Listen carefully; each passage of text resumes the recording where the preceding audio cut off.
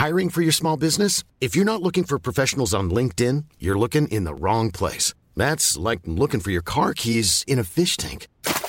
LinkedIn helps you hire professionals you can't find anywhere else, even those who aren't actively searching for a new job but might be open to the perfect role. In a given month, over 70% of LinkedIn users don't even visit other leading job sites. So start looking in the right place. With LinkedIn, you can hire professionals like a professional. Post your free job on linkedin.com/people today. Ready to pop the question? The jewelers at BlueNile.com have got sparkle down to a science with beautiful lab-grown diamonds worthy of your most brilliant moments. Their lab-grown diamonds are independently graded and guaranteed identical to natural diamonds, and they're ready to ship to your door. Go to BlueNile.com and use promo code LISTEN to get $50 off your purchase of $500 or more. That's code LISTEN at BlueNile.com for $50 off. BlueNile.com, code LISTEN.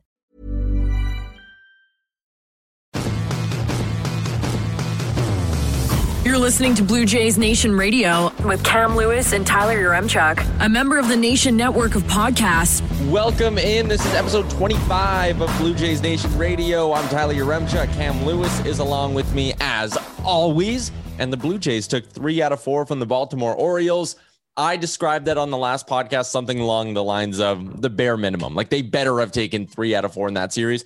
And they did exactly that. So a pretty solid weekend. Nothing too exciting, Coombsy. We'll get into 3 up, 3 down, so I won't go into it too much, but just nice to see him beat the shit out of a bad ball team. I'm not that thrilled about the series result because that Friday game is still incredibly frustrating. Yeah. That even the huge win on Saturday, 12-4, and the nice little win 5-2 on Sunday, just doesn't compensate for what happened on Friday. That was so disappointing. I was really jonesing for a 4-game sweep and it didn't happen. So I feel let down. Well, let's get into 3 up, 3 down here, presented by Twig and Berries. Hit them up, twigandberries.ca. Promo code is Nation15, gets you 15% off. Great summer clothes, just great, like sitting at the cabin drinking clothes. That's my glowing review of Twig and Berries. We'll start with the downs, actually. I know usually we start with the ups when they sweep, but you mentioned it right there.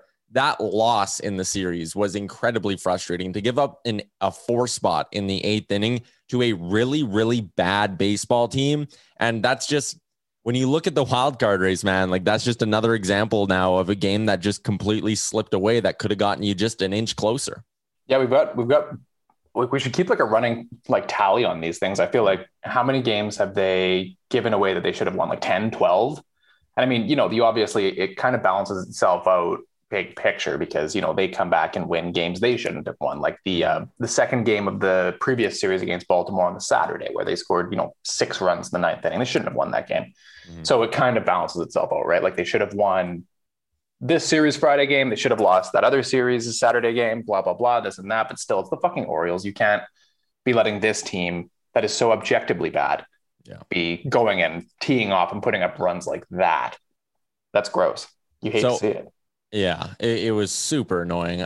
So that's kind of our first down, is just the fact that they blew it. And then I'll just go more in depth for the second down. And it's Tyler Chatwood. That was ugly once again. And he put together, what was it, 3 straight like solid outings? Yeah, he had been good before that. But that's what we talked about in the last podcast too. It was like, okay, like Chatwood and Meza and these guys pitched, I think it was 3 consecutive games in a row. They did 2 against the Marlins and scoreless frames, but it was like, yeah, these are the Marlins. Like they're probably an even worse hitting team than the Orioles. Like the Orioles at least have some big bats. You have Trey Mancini's a good hitter. Ryan Mountcastle's fine, but the Marlins have nothing. So it was kind of like maybe that nice little stretch by Chatwood / the back end of the bullpen that isn't Romano was kind of a bit of a mirage. And that's kind of what we saw here on Friday is Chatwood was again walking fucking everyone. Yeah. And then there was also the Charlie Montoyo bizarre decision to, with runners on, bring in Taylor Saucedo. Yeah. His guy to bring in rather than just being like, okay, fuck, like going to have to bring in Jordan Romano here. Like this is the real save situation right now. We're not just going to save him for the 9th inning situation that might come. Use him now in the 8th inning when the bad situation is here. And why are you using Tyler Saucedo? What the fuck? Yeah, that is frustrating to me because I'm always of the belief that you need to get 27 outs no matter what. And the 3 outs you're going to get in the 9th inning are just as valuable as, or potentially, they're not even quite as valuable as the 3 outs you needed to get in the 8th inning with runners on. So why would you not have your best guy on the mound for the absolute prime of that game and the part that you needed to get out of? And then, like, if Romano comes in and gets him out of that jam, either A, you can use him again in the 9th, or B, then you go to someone who's maybe less experienced or less reliable in the 9th when they can come in, clean inning, starting with no one on base. It was a really bizarre decision from because what would have happened is, because it was, so they pulled out Chatwood after giving up a single to Mountcastle, and it was 1st and 3rd. And then it was Anthony Santander, one of their good guys. If 3 good guys, he's one of them. And it's like, that's the exact situation you want Romano, because he gets Santander and then say he gets the next guy, Hayes, as well. They're out of the inning. And then, in the 9th, you can bring in some flub to face Pat Valaika, fucking Cedric Mullins and Pedro Severino. Yeah. Like, who cares who faces that when you're up 5-2? Doesn't matter. Anyways, like, I don't know. They took 3 of 4. We're just sitting here bitching about Charlie and the bullpen, which is kind of funny, but that was honestly probably the most maddening loss of the season for me. Let's move on to the ups then. Let's cheer you up. Let's be positive. Coombsy. Yeah, okay. Let's be positive here. And it's really hot outside, so I'm just really fucking angry. Man, in Edmonton, we're gonna set records this week for the heat. It could hit 40 degrees here on Wednesday, and it's never been higher than I think like 38.2 or 37.9 in Edmonton. So there's going to be like potentially 3 straight days where it's like record heat wave, and I have no AC in my place. I'm dying right now. Oh, I have no AC in my place either. I just got this big honking fan that I now have off because we're recording, so I'm just like starting to get really sweaty. I'm in the exact same boat, man. All right, so the ups here. The first one is the starting pitching. Anthony Kay. 5 hits, 2 walks, but he racked up 8 strikeouts and didn't allow an earned run over 5 innings. In the second game of the series, Manoah goes 6 strong, doesn't allow an earned run. You move on to the third game where Ryu he arguably gave them the worst start out of all the starters they had in this series against Baltimore. He gave up 4 runs through 6 2/3. And then in the series finale, Ross Stripling was good. Again, he gave up 2 earned over 5 innings, and for a Ross Stripling start, like, he's been pitching well lately, and that's not a bad performance by any means. It was enough for them to get the win. So just really, really solid outings from pretty much every starter they threw out there. Yeah, that's kind of the thing, is that the starting rotation's actually really rounded into form. I remember, early on in the year, it was kind of Ray, Ryu, Matz, the 3 lefties, and it was like those are the only guys you can count on. And there was 2 open spots that were just a clusterfuck. You had, Tommy Malone going, or TJ Zoic going, or bullpen days, or this and that. But Ross Stripling finding himself and Alek Manoah coming up and being pretty good has been honestly such a game changer for the team that now pretty much every time they go through the rotation, there isn't really a weak spot. And I guess that's the one thing we'll see is Steven Matz is coming back now from the COVID list, and he's been out for like 2 weeks. So he's making his first start in a little while in the Seattle series coming up. So if he continues to be good-ish, he's been, a roller coaster ride this year, but he's been, I think, largely pretty good, then, it's a very good rotation. You can't complain at all. It really is just the bullpen that's the problem. Yeah, 100%. This team, like, so close to just feeling like a perfect ball club, right? And they just need to figure out that bullpen. Our second up, Vladdy Guerrero Jr. just continuing to rip the cover off the ball. His league leading 26th home run. He hit 3 home runs in a row in this series. It's just wild what he continues to do. And he needs to be an up once again, because the guy just hit 3 home runs in a 4-game series. He's always an up, I think. we should start keeping track of how often we put him in the up category. Yeah. Because it's shocking when we don't have him in as one of the ups. Yeah, 100%. And this race here for the home run race with Tatis and Ohtani at 25 and Vladdy at 26. I was obviously too young for the race between Sosa and McGuire, but I watched the 30 for 30 on it last summer. Like, maybe this could be that, right? Where we're heading down the stretch and Vladdy has like a 2 home run game and Tatis is doing the same thing on the same night. And then the next night, Ohtani hits a couple out. Like, this has the potential to be like a really classic home run race end of the year, something we remember for a really, really long time. Oh yeah. And then you also have, Kyle Schwarber has 22 home runs now, and he hit like 14 home runs in like 16 games or something fucked like that. Like, Ronald Acuna is right there in the mix, 21. There's tons of guys smashing dingers right now. But yeah, this is going to be a sick race. I'm getting a little skeptical as to whether Vlad will win MVP because of Ohtani. He's been so good, and he's also a fucking pitcher. which is kind of hilarious. Every time you see him hit a home run, you're like, oh yeah, this guy's also like a number 1-2 starter. Just so funny. Imagine the reaction here if we end up getting a scenario where Vlad wins the Triple Crown, but is potentially not the MVP. And we could very well be facing that because he's leading the American League with 26 home runs. He's leading the he's just behind Michael Brantley in batting average. He's .007 behind Brantley in batting average. And in RBI, he's 2 up on Rafael Devers now. So he's right there. Like the Triple Crown is legitimately within reach as we head into the All-Star or get closer to the All-Star break. But if Ohtani's even close to him in the offensive numbers, the pitching alone with Ohtani and the value he brings there, that would almost have to make him the MVP. It's going to be a fascinating debate to have later in the year down the stretch. It is, yeah. I mean, even if you take away Ohtani's offense, he's still, 11 starts deep with a 2.58 ERA, striking out 12.4 guys per 9 innings. Like that's like the Cy Young consideration. That season alone, if the Angels weren't dog shit, like if he does that for the whole year, that's the kind of pitcher season that gets you finishing like 7th in MVP voting. Yeah. Like that kind of thing. So then you add the fact that he's going to hit 50 fucking dingers on top of that. And it's like, oh man, like that's something.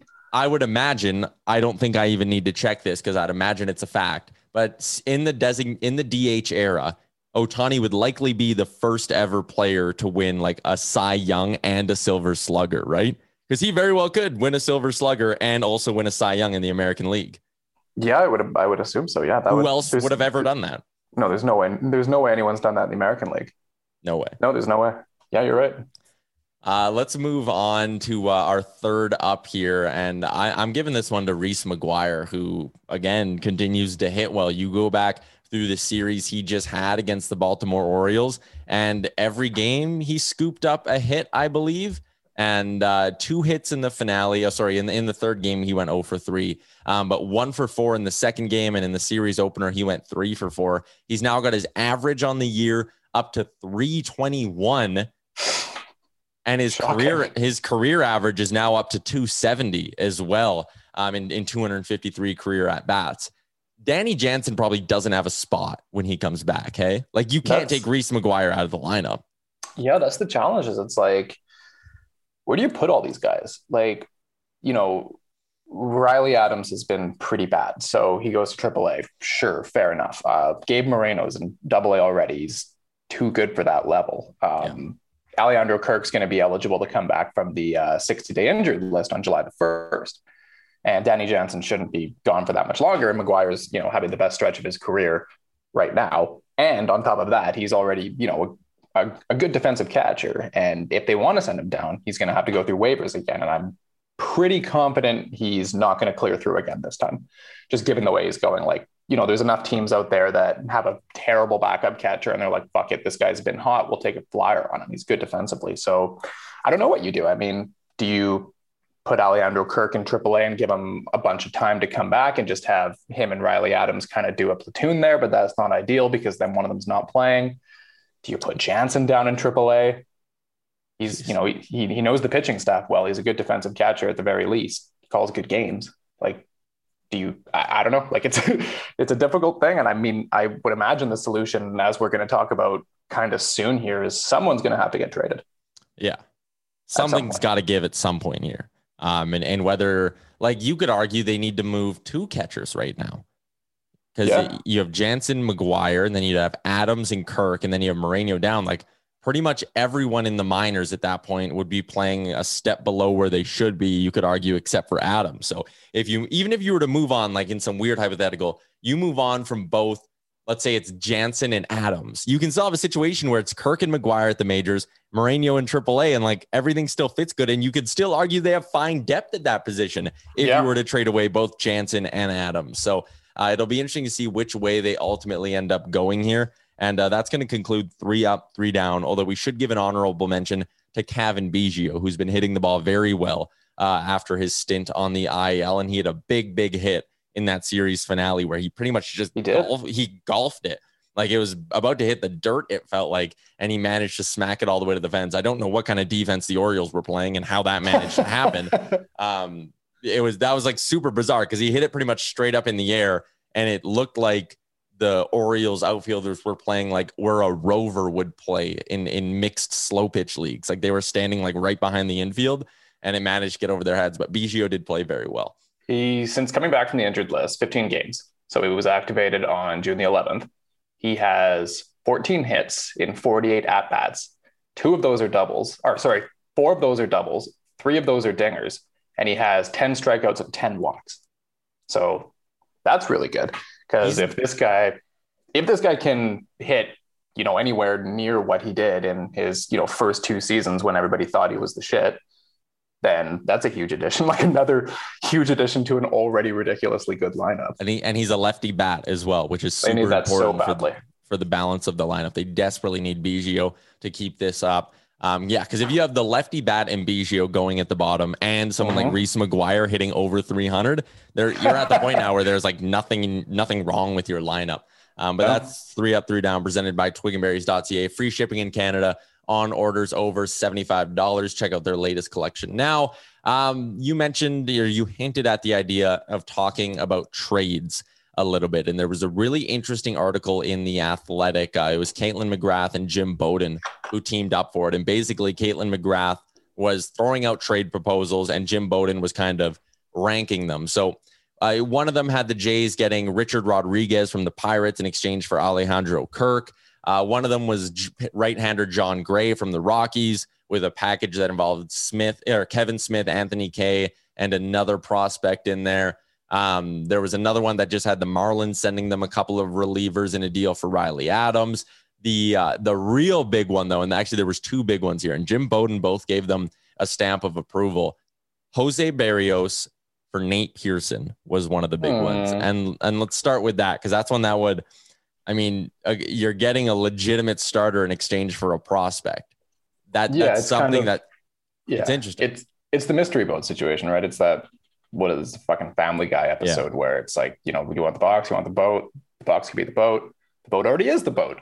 Berrios is good and the Twins suck. So it makes a lot of sense for the Twins to move on. I mean, Berrios is under control. He's signed for next season, but given where the Twins are at right now, like, are you going to be competitive next year, or should you just, fire some stuff off and, go into that rebuild a little bit early? Like, I don't really know. I don't pay too much attention to the Minnesota Twins. I don't think many people do. It's hard to say exactly what they'll do, but Berrios, again, is quite good. 15 starts this year, 3.41 ERA, good, peripheral numbers, striking out 9.6 per 9, walking 2.3 per 9.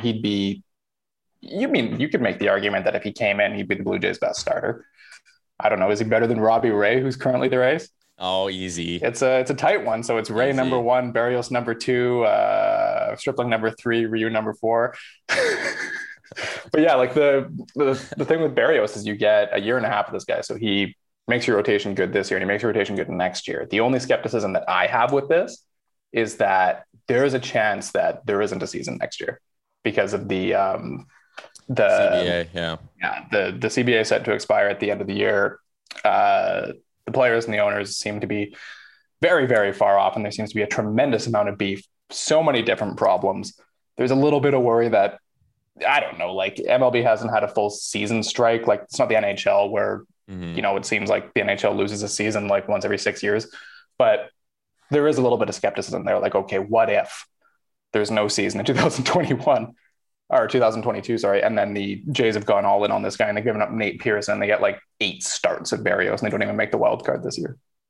I mean, that's a huge if, and I know that's maybe very skeptical, but it's something to think about. Yeah, I'm not sure if you can fully operate like that. Like, if there's a deal that you think makes your team better, you jump on it and you do it. And with Berrios, like, you could also always extend him afterwards, right? Like, there's nothing saying that you have to let him walk in free agency. And so qualify there's that as well. too. And yeah, you could qualify him as well. So I still don't love the idea of giving up on Nate Pearson, especially when there are other trade targets to be had, as they outlined in the article, that could help this team. And if you go out and get a starter, which again isn't really their problem right now, but if you go and get a starter without giving up Pearson, I'm still going to keep going back to the idea of bringing him up and using him out of the bullpen this season. It's not like it would screw over his future development.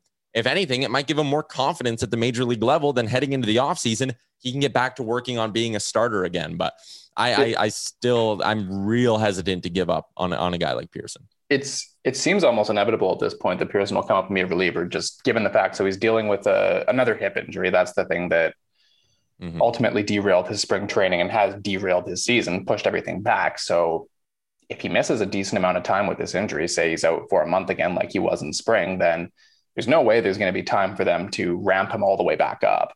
And if that's the case and he's only a reliever, then you may as well just have him on the big league team as a reliever. So yeah.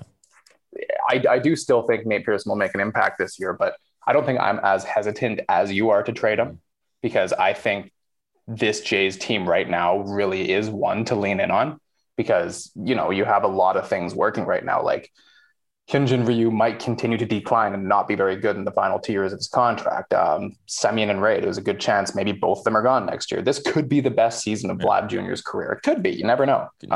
He's not going to be, him and Bo are not going to be dirt cheap like they are right now forever. So it is a fantastic chance for them to win right now. So, I mean, Nate Pearson, there's a lot wrong with him. He throws really hard, but he can't throw fucking strikes. And it seems like there's some, you know, major psychological incompetence issues there. And we've seen so many pitchers not work out. You know, it's Kyle Drabak, like Aaron Sanchez, even, like so many things went wrong with that guy. And it's like, I wouldn't say that Nate Pearson's untouchable for me at this point. Let's move on to another proposal that was in here, and it was with the Pirates. Righty reliever Richard Rodriguez and first baseman Colin Moran for catcher Alejandro Kirk and Nick Algair. I think I'm saying that right. If I'm going to give up a big piece like Alejandro Kirk, I think I would prefer that it would be in a deal for a controllable starter and maybe not just a bullpen arm. I think a bullpen arm is, I mean, easy for us to say right now, but like a bullpen arm should be a little bit easier to acquire than that. I'm not sure if I like the idea of giving up Kirk in a deal for just a reliever, but at the same time, Rodriguez is affordable. He's a damn good reliever, and he's under team control for a few more years. He's really good. Yeah, this is a tough one because relievers are relievers. Like, they're volatile, but this guy's been one of the better relievers in baseball for, you know, the past few years. Like with the Pirates for 4 years now, 2.82 ERA over 188 innings, striking out 10.1 per nine, only 2.4 walks per nine. And I mean, his contract's pretty fantastic too, right? Like he's making 1.7 mil this year, and then he can go into arbitration. I mean, he's obviously going to get a pretty significant raise after that, but you know, he's not eligible for free agency until 2024. So that's after the 2023 season. So you'd get this year and 2 more years after that. But I don't know. Like the Cleveland paid a big price to acquire Andrew Miller that year, right? And it was a pretty big game changer for him. Richard Rodriguez is not Andrew Miller. He's not pitching 2 innings or 2 2/3 innings in the middle of a game. But this is something the Jays need. And if there is a position to sell from, it's catcher. And Kirk's good, but Moreno is probably better. So yeah, that's a good point too. You're not even giving up your best prospect at the position to make that deal happen. Let's go to the last one here, and this one gave me a real good chuckle. But it's the Rangers trading outfielder Joey Gallo, righty starter Kyle Gibson, and righty reliever Ian Kennedy. So it's a fucking huge package coming back to the Jays. Like Joey Gallo jumps off the page, and Kyle Gibson is really, really good as well. Like Kyle Gibson is 5-0 in 14 starts with a 2.17 ERA. Like he's legit. The Jays in this deal would be giving up Cavan Biggio, Randall Grichuk, infielder Otto Lopez, right-handed pitcher Adam Kloffenstein, and right-hander Elvis Luciano. That's a huge package. Like Biggio is the big piece that really makes you go like, whoa. And then Grichuk and 3 prospects as well. It's a big deal. Do you think there's a chance we see a big splash kind of like this where they go get like a big bat and they get a big starter and a reliever all at once?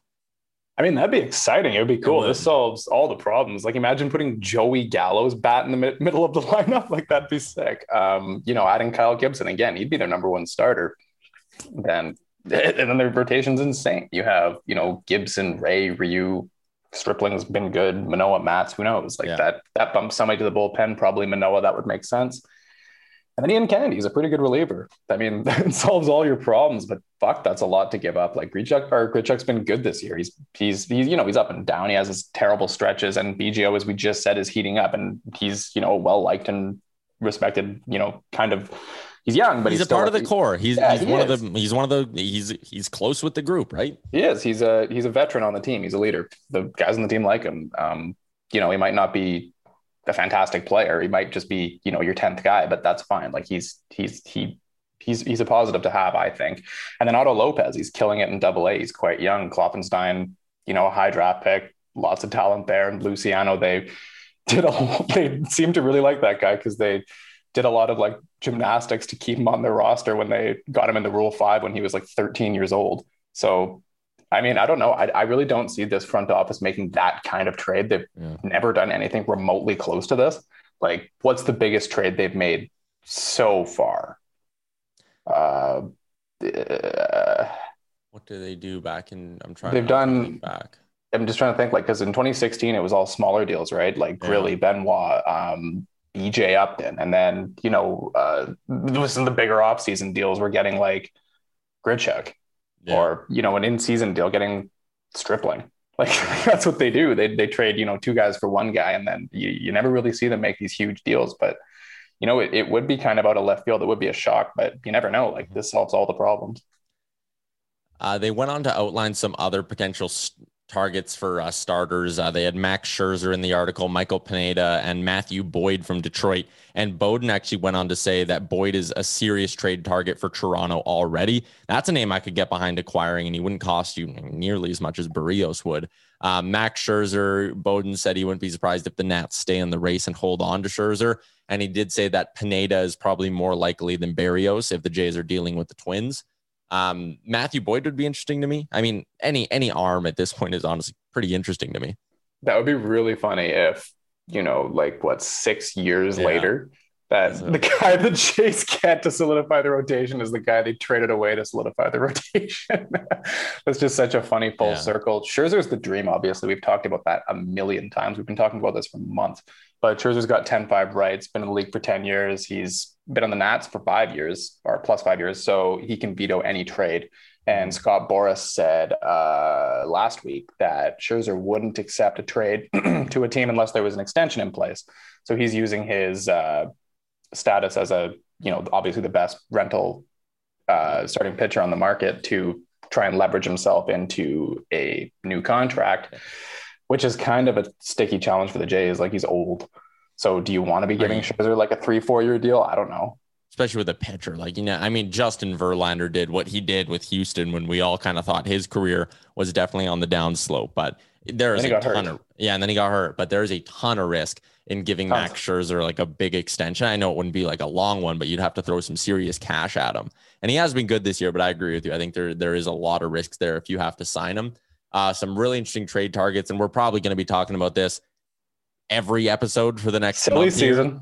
Love it. Yeah, it's that time. I absolutely love it. Switching gears a little bit here, the New York Yankees were swept this week, and that allowed the Toronto Blue Jays to jump them in the standings. And things are going bad in New York, and we kind of thought that they were just a lock to win this AL East.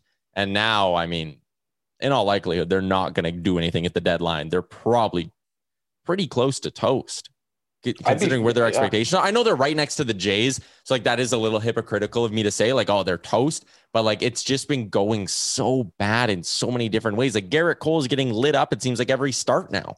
Yeah, the difference between the Jays and the Yankees is, they're in the exact same spot, right? Like Jays are they've now jumped them in the standings to half game lead, whatever. It doesn't mean anything, but the thing with the Yankees is it's like, if this hasn't turned around yet, when will it turn around and why? Mm-hmm. Like the Jays, we know why they're bad. They're, they have a plus 60, 70, whatever it is, run differential, and they're losing games because they have one good reliever.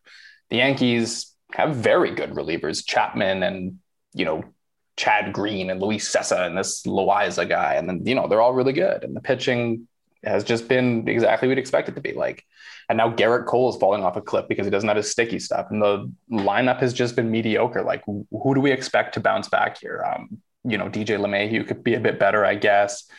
Gio Urshela could maybe be a bit better. It's just a whole bunch of guys that are just kind of bleh. Like the lineup's not that strong. It is what it is. Like, I don't expect the Yankees to, I'm kind of digging my own grave here with a potential old takes exposed, but the Yankees they just look like a soulless nothing team. They do. With there's just no energy. The lineup is so limp dick. And then if Garrett Cole is going to collapse and that's actually going to be a thing, then they are fucked. That's the bright spot of the team, really, is this very good starter. But if he's not any good, then they're going to all the way down. So I don't think the Yankees are going to bounce back, and that's a nice feeling. That feels good. Looking at the American League East standings, you got Houston, Boston, and the White Sox as your division leaders. Tampa and Oakland are currently holding the 2 wildcard spots, half games separating those 2 teams. Then Cleveland is 3 back, Toronto is 5 back, Seattle's 5.5 back, and so are the Yankees.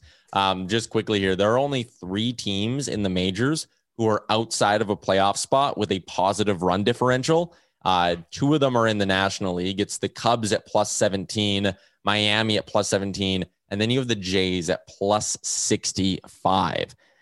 They've been like, that's why it's so fucked up, because they're losing all these close games and then just blowing teams out the next night, it seems. But they're going to go on now, take on a Mariners team, 3 against Seattle. The games are in Buffalo. This Seattle team's been playing well as of late. They swept the Rays not too long ago. They just took 2 out of the 3 in their series against the Chicago White Sox. Like Toronto, they're 7-3 in their last 10 games. But the thing I find hilarious here, Coombsy, is that, Seattle's only half a game back of them. Toronto's run differential's plus 65, like I said. Seattle's is minus 43. There's like 100 runs separating these 2 teams over the course of 77 games. That's insane. These 2 teams are, it's hilarious. It's like the Yankees thing I just brought up. It's like, I think the Jays are better than the Yankees. That, they're right there in terms of run and in terms of record. But then, Seattle and Toronto are, again, right there in terms of record. But there is no comparable between these 2 teams. Like there's like 100 runs difference here in terms of differential. And Seattle's not good. They're just, they're clunking their way to a 41-38 record thus far. There isn't much good about this team. Like, look at their lineup. Their highest OPS is Mitch Haniger at 789.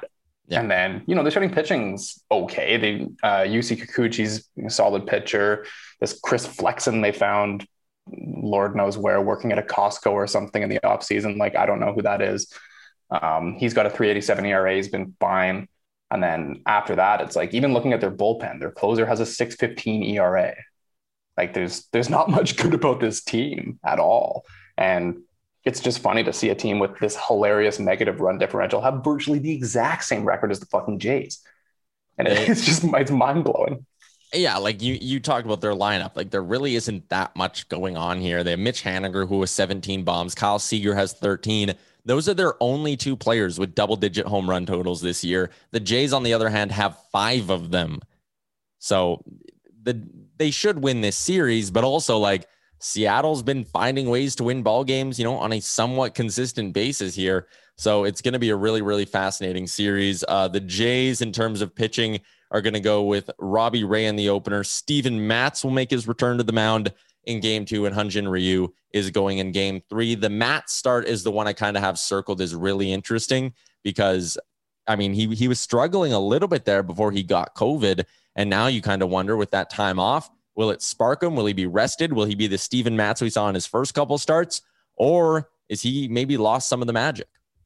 Yeah, it's also another interesting thing is we're back to that situation where the Jays are going to throw out 3 consecutive lefties. Yeah.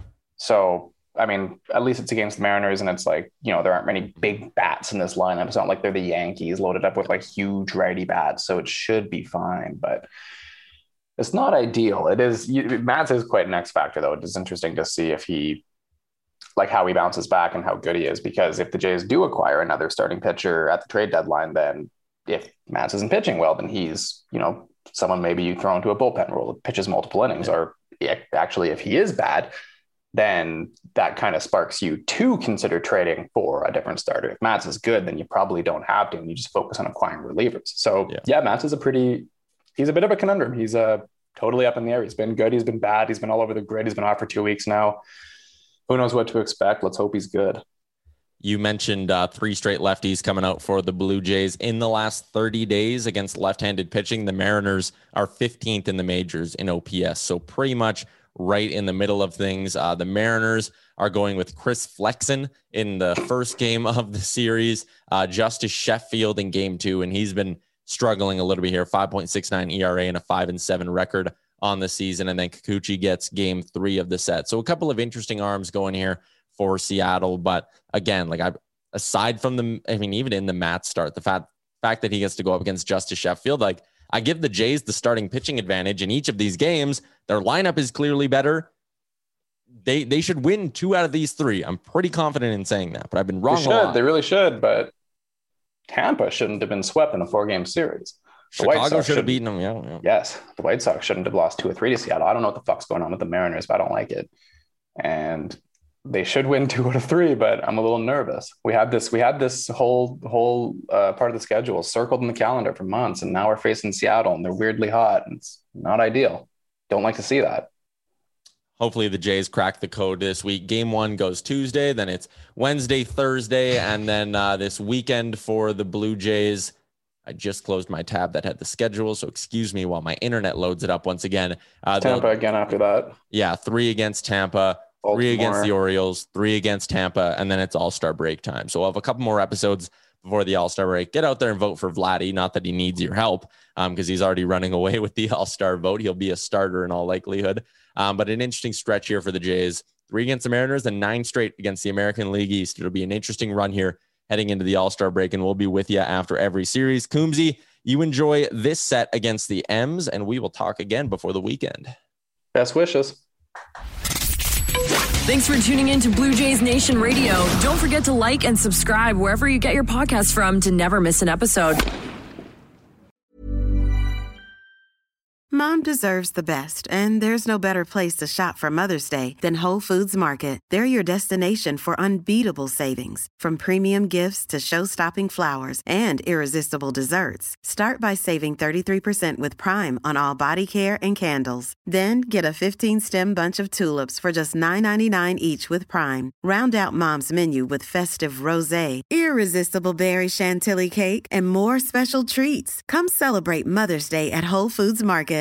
Imagine the softest sheets you've ever felt. Now imagine them getting even softer over time. That's what you'll feel with Boll & Branch's organic cotton sheets. In a recent customer survey, 96% replied that Boll & Branch sheets get softer with every wash. Start getting your best night's sleep in these sheets that get softer and softer for years to come. Try their sheets with a 30-night guarantee. Plus, get 15% off your first order at bollandbranch.com. Code BUTTERY. Exclusions apply. See site for details. Hi, I'm Daniel, founder of Pretty Litter. Did you know cats tend to hide symptoms of sickness and pain? I learned this the hard way after losing my cat, Gingy. So I created Pretty Litter, a health monitoring litter that helps detect early signs of illness by changing colors, saving you money and potentially your cat's life. Pretty Litter is veterinarian developed, and it's the easiest way to keep tabs on your fur baby's health right at home. Go to prettylitter.com and use code ACAST for 20% off your first order and a free cat toy. Terms and conditions apply. See site for details. Planning for your next trip?